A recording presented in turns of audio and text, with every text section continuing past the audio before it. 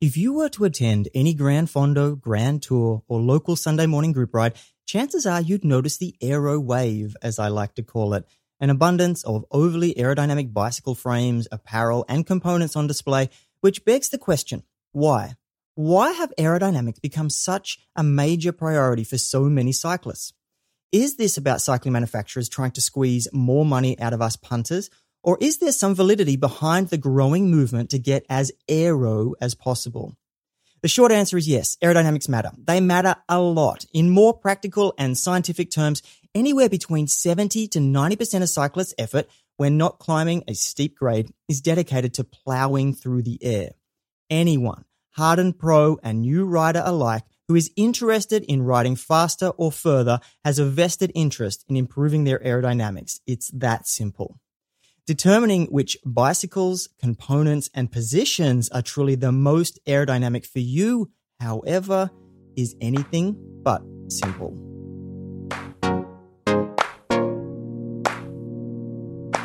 This is Semi-Pro Cycling. I'm Damien Roos. Today, a show about the relentless pursuit of cycling aerodynamics. It's a story about one Masters rider's quest for speed, world championships, and a world record. It's a story about using aero testing to hunt for 2.1 seconds and ultimately adding over 3 miles an hour or 5 kilometers an hour of speed with no increase in power. And finally, it's about how you can start on a similar aero journey today. Try to find these 2 seconds. And the thing with this event is after the standing start, it really only comes down to this power to aerodynamic drag ratio. How fast you're going in the track. So you're making a certain number of watts, and then your aerodynamic drag coefficient is what defines how much resistance you're fighting. So if I could reduce this aerodynamic drag coefficient by about 15 watts, I'd have the record. And it's more easily said than done. This is Dean Phillips, a 42-year-old cyclist, father of 4, and bike fit business owner from Peabody, Massachusetts in the USA. And as Jim Manton from ERO Sports says, Dean is the perfect example of what's possible when you really work on your position. Why? Because in aero terms, Dean has worked on his aerodynamic drag, which is also called CDA, but I'll explain that bit in a little bit more detail later on. Reducing his CDA from 0.227 in 2015 to a CDA of 0.19 in 2007. In real-world terms for Dean's pet event, the 3K Pursuit, this added over 3 miles per hour or 5 kilometers per hour of speed with no increase in power. The fascinating thing about these numbers is Dean's size. He's a big guy, a 1.9 meter, 6 foot 3 inch cyclist weighing 95 kilograms. His broad shoulders come from rowing, where at 21 he was a U23 World Championship rower, moving over to triathlon after ruptured discs and his lower back ended his rowing career early. It was in triathlon where Dean's obsession with aero was born. He started competing at a professional level and began field testing his position for aero gains. As an early adopter of the power meter, he was soon field testing everything he could think of and now riding much faster on the same power and setting local time trial and bike course records from all of the aerodynamic improvements. He left triathlon after more back pain and injuries to start bike racing in 2012, going from a Cat 5 to a Cat 1 in only 2 years, subsequently winning the 2014 National Time Trial Championships for his age group, Masters 35 to 39. After this win, Dean's focus switched from time trials to individual pursuit on the track, which for a Masters 35 plus rider is a 3-kilometer race. It's a race that Dean chose based on his power profile, which told him he was a pursuiter. When I got a power meter, I think Andy Coggan or Hunter Allen, one of them made these power profile charts where you power test yourself in 5 seconds all the way up to an hour. And my power profile was always a pursuiter profile, where I was very strong across the 3 to 5 minute range. So I always knew I'd be strong in this event if I figured it out. And figure it out he did, winning both the 2014 and 2015 national titles, as well as the team pursuit title. This sent him over to Manchester, England, to compete in the World Masters Track Championships, where he won the 40 to 44 age group World 3K Individual Pursuit title. But And this is an important but for our story. He missed out on the world record. So my winning time was actually 2 seconds from the world record. So there I am. I have this rainbow jersey, which I thought that was it. I made this trip. I've been at the very top. I won a rainbow jersey in cycling, something I really only dreamed of. And then immediately the next week, I'm already thinking, how can I get these 2 seconds? I wonder if I'm fast enough. Well, my time was 3:27.1. The world record for my age group was 3:24.9. And that led to this. It didn't start the journey because the journey has been going for 15 years, but there was this latest chapter of the journey where I started documenting all the testing I was doing. So for Dean, this is where his relentless pursuit of cycling aerodynamics started. And for us, this is also where the story starts. As Dean puts it, all you had to do was find another 15 watts of average power, reduce your aerodynamic drag coefficient from 0.227 to 0.220, or some combination of both. How hard could that be? Famous last words.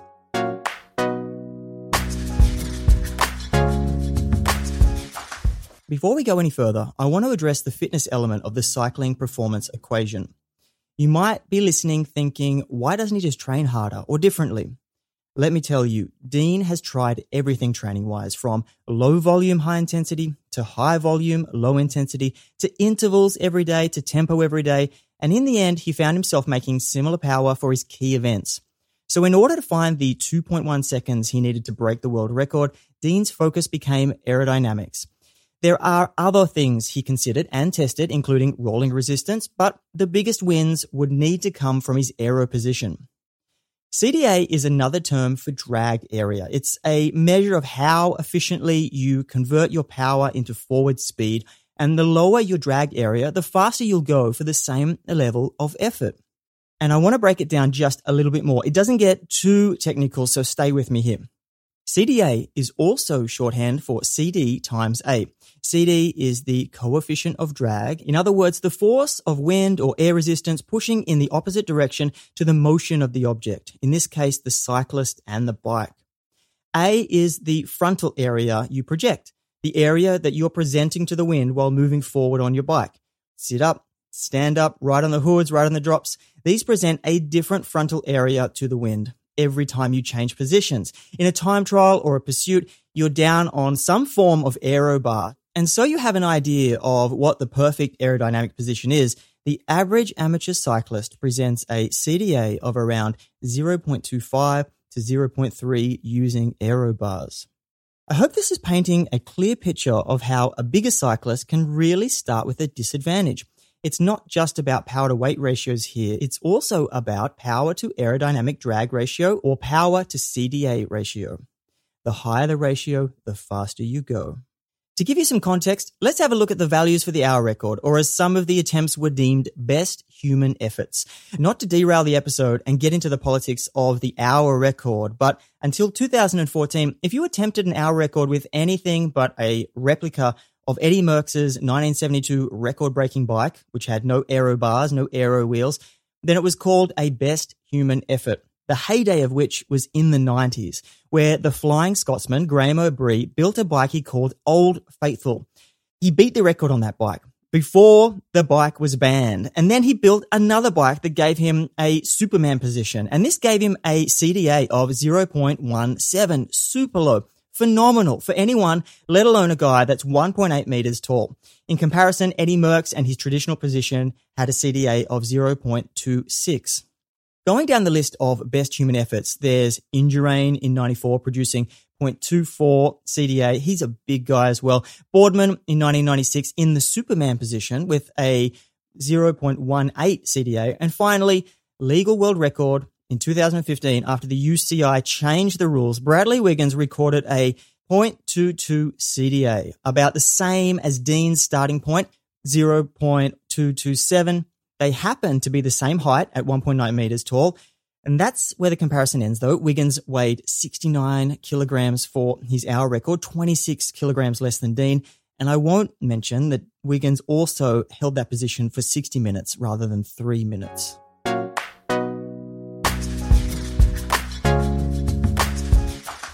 Once you begin to understand the potential gains of aero, whether by equipment changes or position changes to lower your CDA, you will go faster. But how can you test these things without a wind tunnel? The wind tunnel is the traditional and expensive aero testing ground. Well, you can test it with a power meter, and Dean is now a master at testing with a power meter, but it was a long process to get to where he is today. Probably 1999 or 2000. I had a power meter, and it wasn't long that Jim Martin, big aerodynamics guru who's written a number of different presentations, I saw him speak at a cycling symposium about using your power meter to do aerodynamic testing.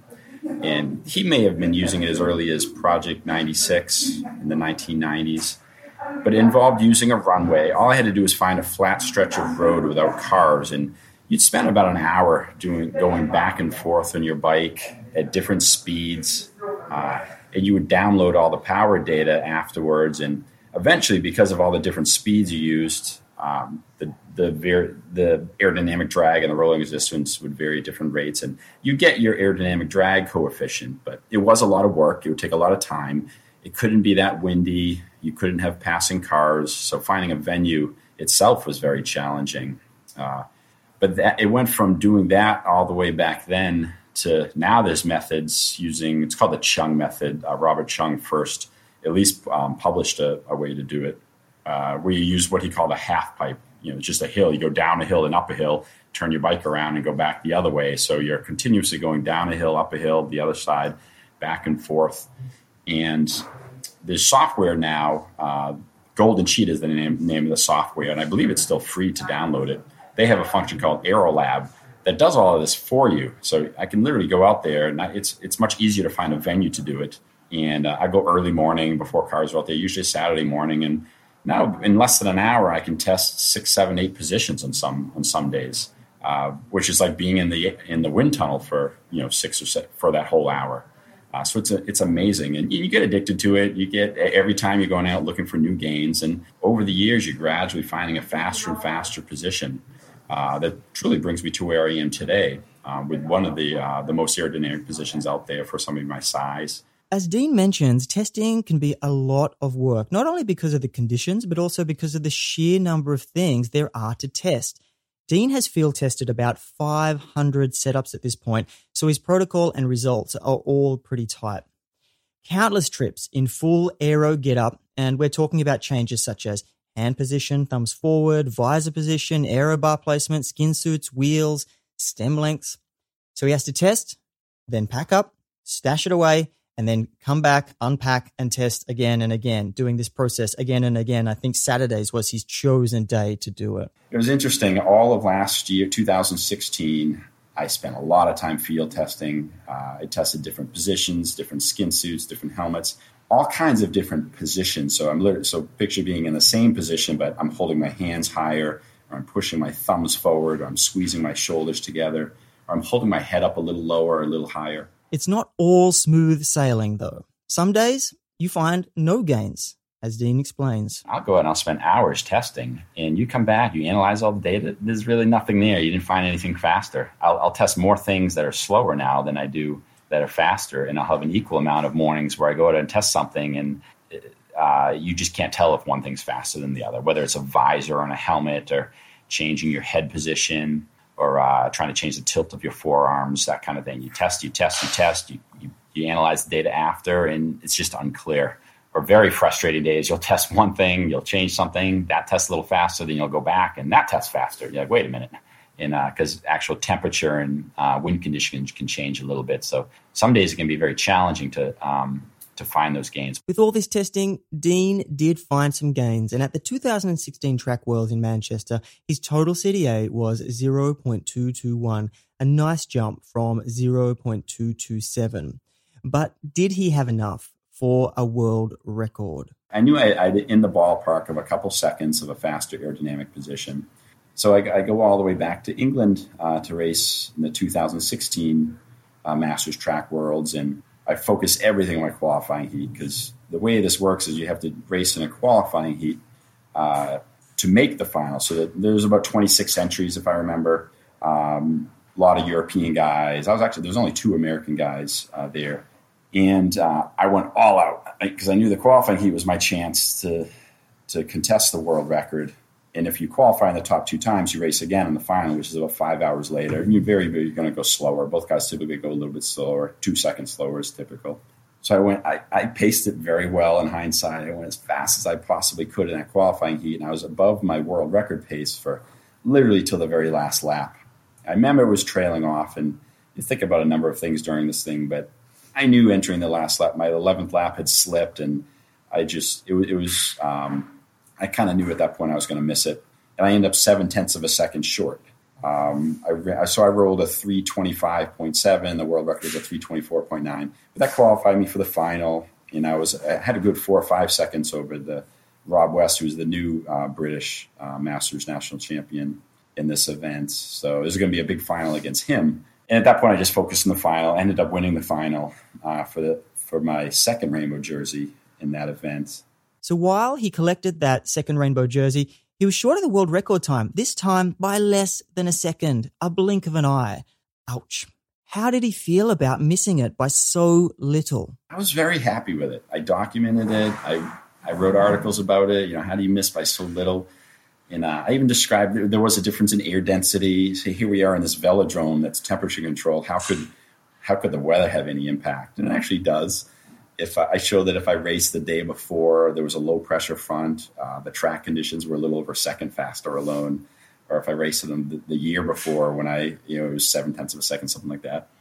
But I realized at that point it was the journey. It didn't really matter. I enjoy this process of trying to reach this world record. And I fell short. And I went as fast as you could that day. I felt I paced it as well as I could have. And that was that. Indeed. That was that.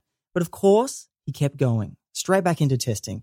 This time, though, some indoor velodrome testing that had some surprising results. Then an opportunity came where I was able to test at a velodrome up in Canada, Ontario, Canada, a very well built, fast indoor velodrome.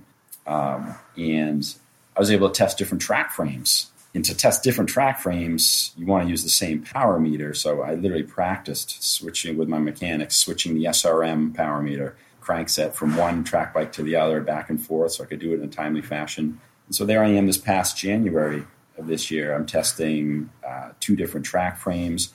I was testing different wheel sets, switching them back and forth in these very controlled conditions. And I found some more gains. I found there was an actually faster frame I could be using. And a wheel set I had switched from was the one I ended up going back to. And I actually tested a faster aero bar as well, or what looked a little bit faster, but was more of a wash. Interestingly, the setup he landed on was an older bike, a Cervelo T4 with zip wheels. I believe that was a 0.005. It was a very noticeable reduction in aerodynamic drag. And one of the first things I noticed, I do testing so much, sometimes you don't notice till you switch frames. When I first did my laps in that frame, I remember thinking, I don't feel any drag on my legs. You're so used to this really soft feeling of wind hitting your knees, and I wasn't feeling anything. So there was something really special going on about that frame. It's a very thin frame, and it does very well at 0 yaw angle or not much crosswind. And it's not like this frame was just designed last year. This frame's been out a number of years. I want to say 2010 or 2011. But they did an incredible job designing that frame. And for years, I couldn't even race it because that my fastest position, I couldn't match on it because I couldn't get the seat far enough back. But Cervelo finally launched a seat post that allowed me to set up my saddle a bit more rearward with the saddle I use. And that allowed me to finally test it last winter. That testing session alone lowered his CDA from 0.221 to 0.211. But that wasn't it for testing or aero gains, because Dean had a once-in-a-lifetime opportunity to test the Felt TA FRD with Alpha Mantis and VeloNews. And if you haven't heard about this bike, it's probably because it is so specific to Pursuit. But it's a $26,000 bike. And up until this point, Dean has gone from 0.227 to 0.221 over 2 years and lots of tweaking. The number he was about to hit, though, is next level. So VeloNews was testing the Felt TA FRD, which is the new track bike felt designed specifically for our women's Olympic team pursuit team. And they started dropping records. They almost won the Olympic gold medal. They both lowered the world record in the process, but the British team beat them. But everything you heard about this bike was it was designed for one event for the Pursuit. It was designed to only do left turn circles on the track. One gear, one wheel set. Everything was designed together as a system. So it was a fascinating process. So I had the opportunity to test it against my current felt bike that I used for to set my first 2 world titles with VeloNews. And there was a Chris Case, senior editor of VeloNews. He had tested as well. So we were both test riders. And so to me, it was a big deal. And in some ways, I was validating all this work I'd done all these years that really nobody saw. And this was a big stage to do it on. And everybody was watching. So what was very exciting at the same time was a little bit stressful. There I am on the track, the Los Angeles Velodrome, with a dozen guys there. We have news reporters. We have all the engineers that built the bike, hoping it does well.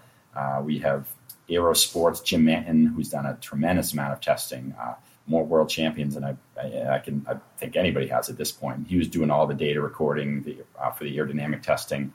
And I was doing the test riding. So one of the first things that came from it is we would test ride our own bikes first. So I had my Feld, I had my SRM. And when I did my first testing session, there wasn't much talk, but there was this feeling like something wasn't right. Something wasn't calibrated because my CDA was coming back very low.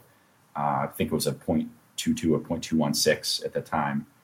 And for a guy that's broad shoulders, 6'3", 200 pounds, he'd said he had never seen that. So we recalibrated, we did it again. And even at that point, it came back very low, and they were just, wow. And I explained to them, I've been doing this for 15 years. I've been testing everything, and this is the fastest possible position I've ever found.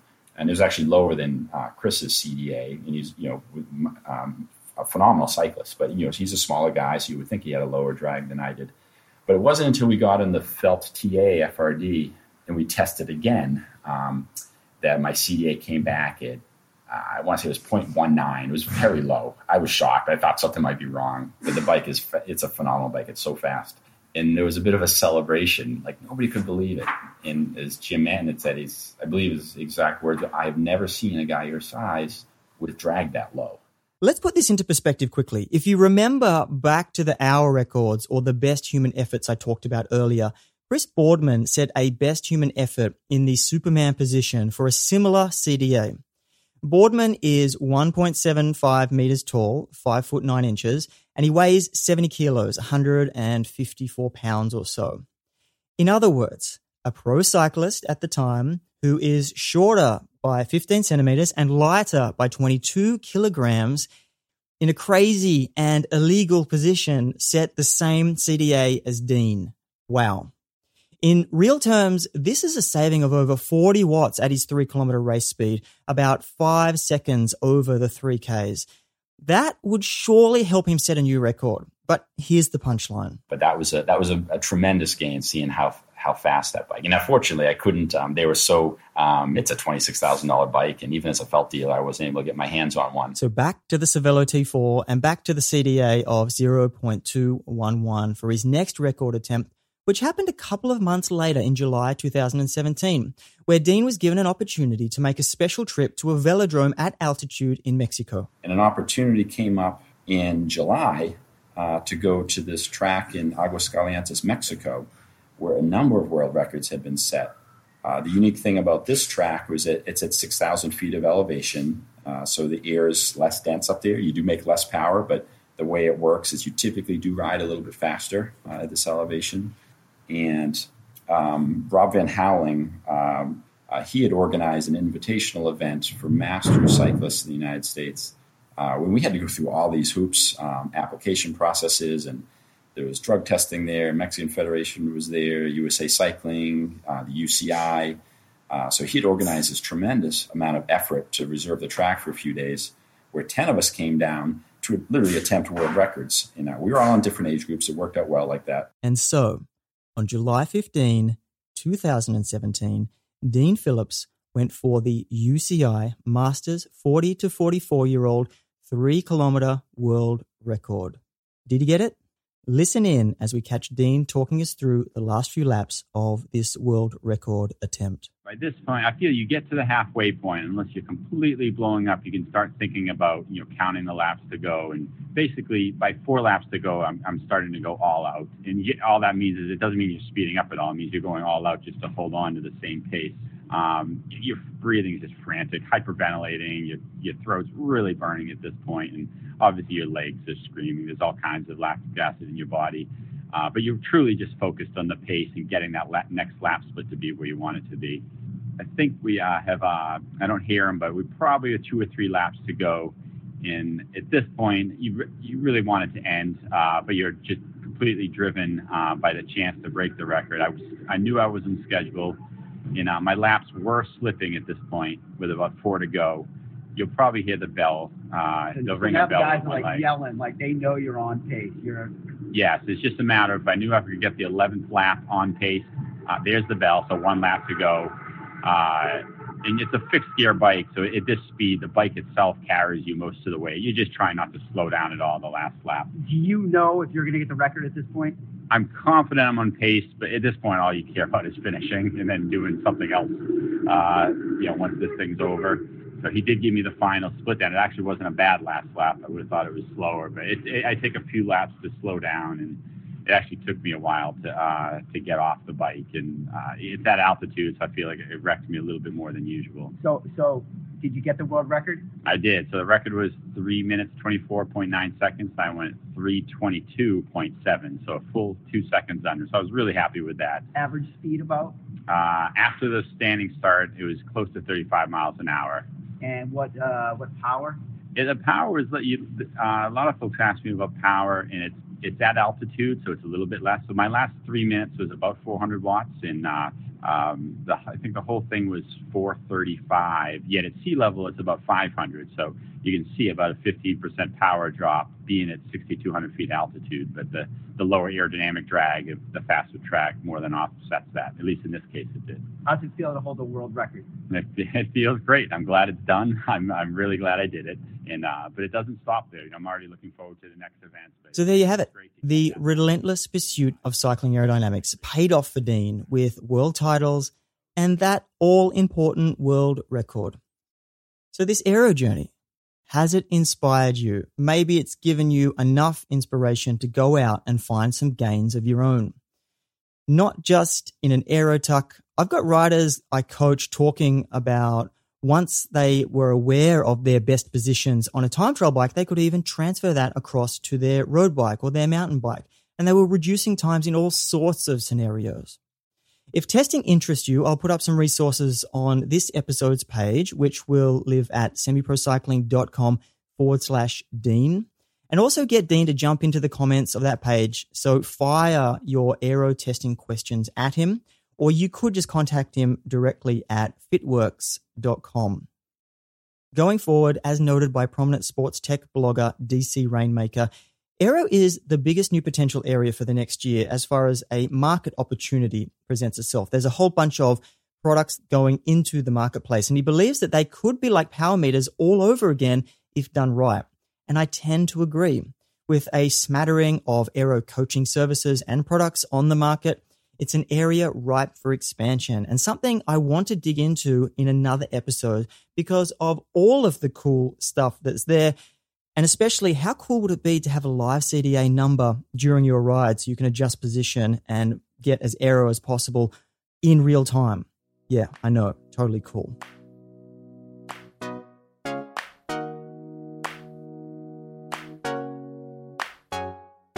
If you are new to Semi-Pro Cycling, check out the back catalogue of shows on all aspects of performance at semiprocycling.com, or sign up for the weekly workout stack, the guide that shows you how to structure your training week and use your time more effectively. And I'll send you the best of our episodes straight to your inbox. All right, well, I'll be back in 2 weeks. Thanks for listening.